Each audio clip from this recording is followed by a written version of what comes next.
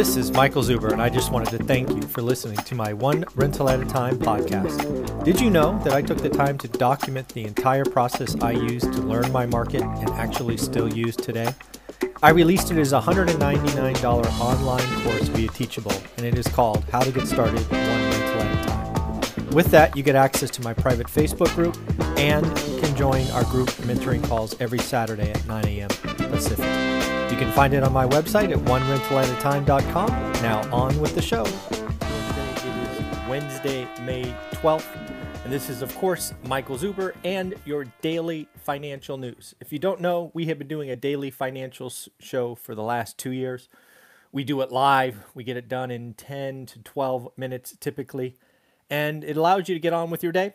I have a habit of doing it almost the last 30 years or so of getting up early, enjoying my cup of coffee, and trying to figure out what's going on in the market. I've been doing this because I've been an investor trying to figure out consumer cost of capital so that I can make decisions. And all I do now is I take a bunch of notes and I let you know what I found in the morning.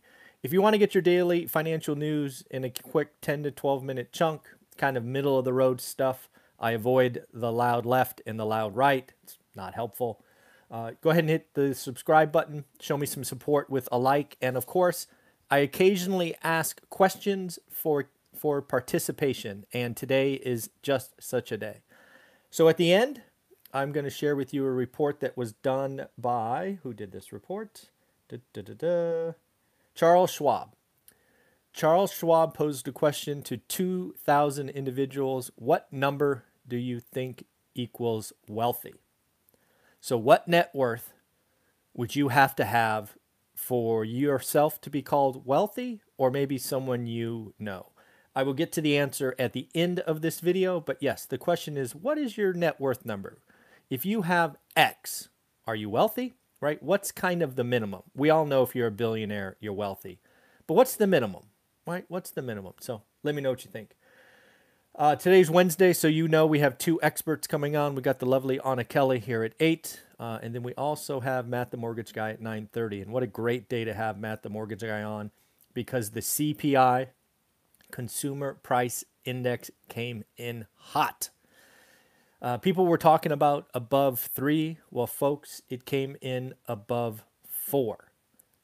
Yeah, this is a number that bears watching. It is simply a single data point and not a trend is made. But this certainly has to catch your attention.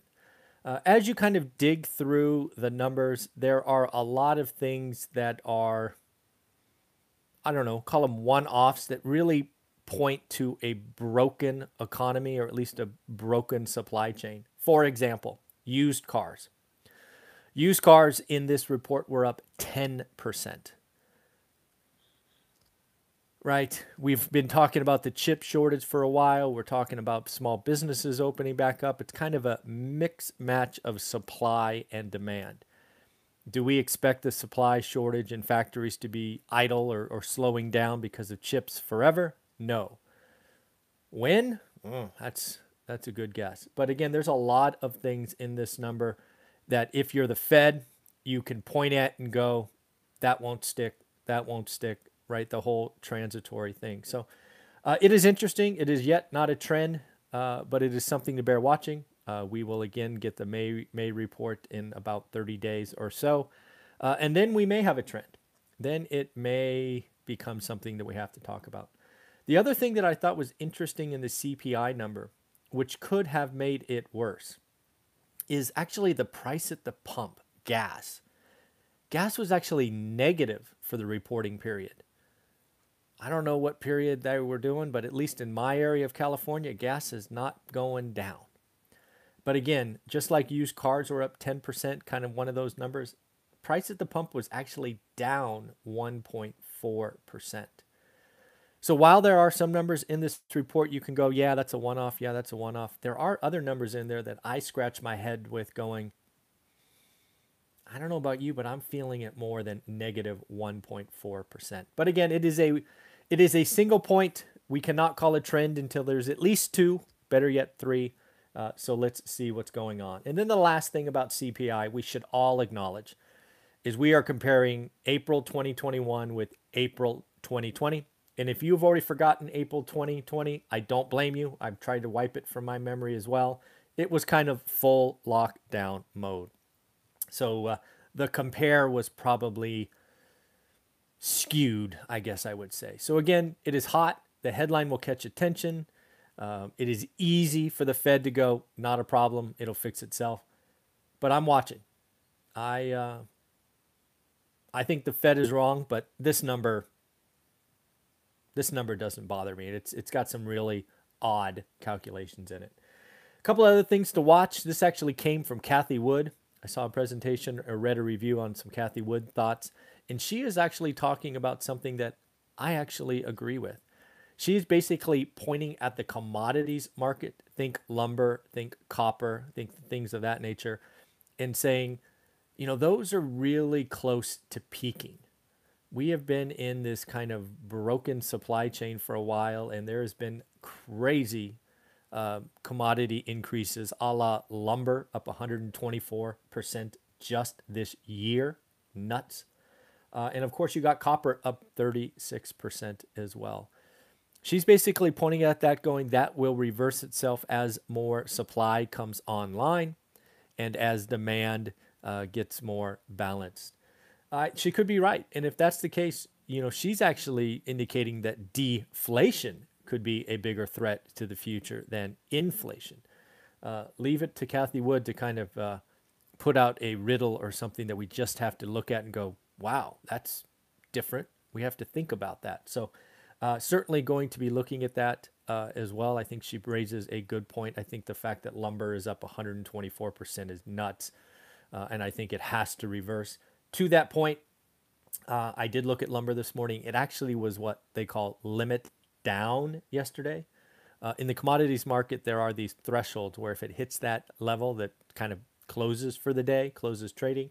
So lumber was limit down 1,500 yesterday. So we will see if lumber has hit its natural peak.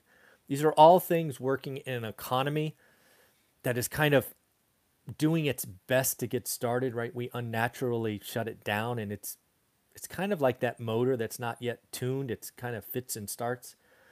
But that's just mean it's going to be fun to watch. So it is going to be interesting. Next up, we are up to 9 states. Yes, 9 states canceling the Fed bonus or goose up or whatever you want to call it of $300. This list seems to be growing by the day. It started with Montana, then South Carolina. I forget who else. Tennessee's on there, and Mississippi and Arkansas, and there's just a list of 9.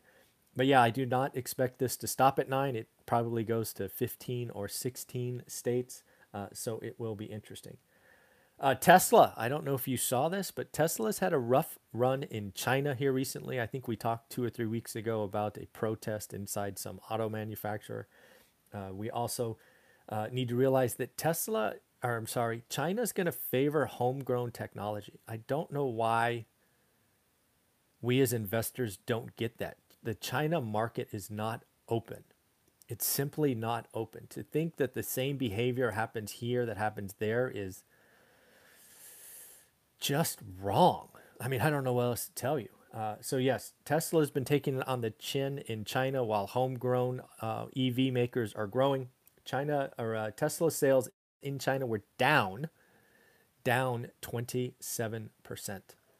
China is a big market for Tesla. So if Tesla starts really struggling there, it is going to be interesting. So we need to watch that. As far as CPI goes, the one thing that we are going to watch, and again, we will talk with Matt, the mortgage guy, today at 9:30, is the 10-year note. It is basically flatlined at 1.6 plus or minus a couple of hundred basis points. But it popped to 1.66 before I hit go live on this video. So that is something to watch. That's a healthy move for really only been open for a couple of hours. So we are going to need to watch that. We're going to see if it breaks even more in the next couple of days. Wendy's, again, back to earnings. We talked about some on the weekend. I wanted to get to Wendy's, kind of figuring out what's going on with the consumer. They had probably the best earnings report that you could have. They beat top, beat bottom, better than expected same-store sales, boosted dividend, and they raised stock repurchase. That's what you call a clean sweep, folks. They are doing everything they can, and I would expect Wendy's stock to have a nice morning. Wolverine Worldwide, I do not know who they are, but they came across my radar because they are in the footwear and apparel business, and it looks like they missed top and bottom. So we've been hearing a lot of retailers have pretty good numbers. I do not know what Wolverine Worldwide produces, but apparently not all segments are enjoying this kind of consumer return. Electronic Arts beat top and bottom. Yes, lots of people are playing video games. And they made special care to mention that they expect the momentum to continue. I don't know. People get back to work. They start going to the office. That sounds like a lot less video game time to me, but we shall see. Lordstown Motors.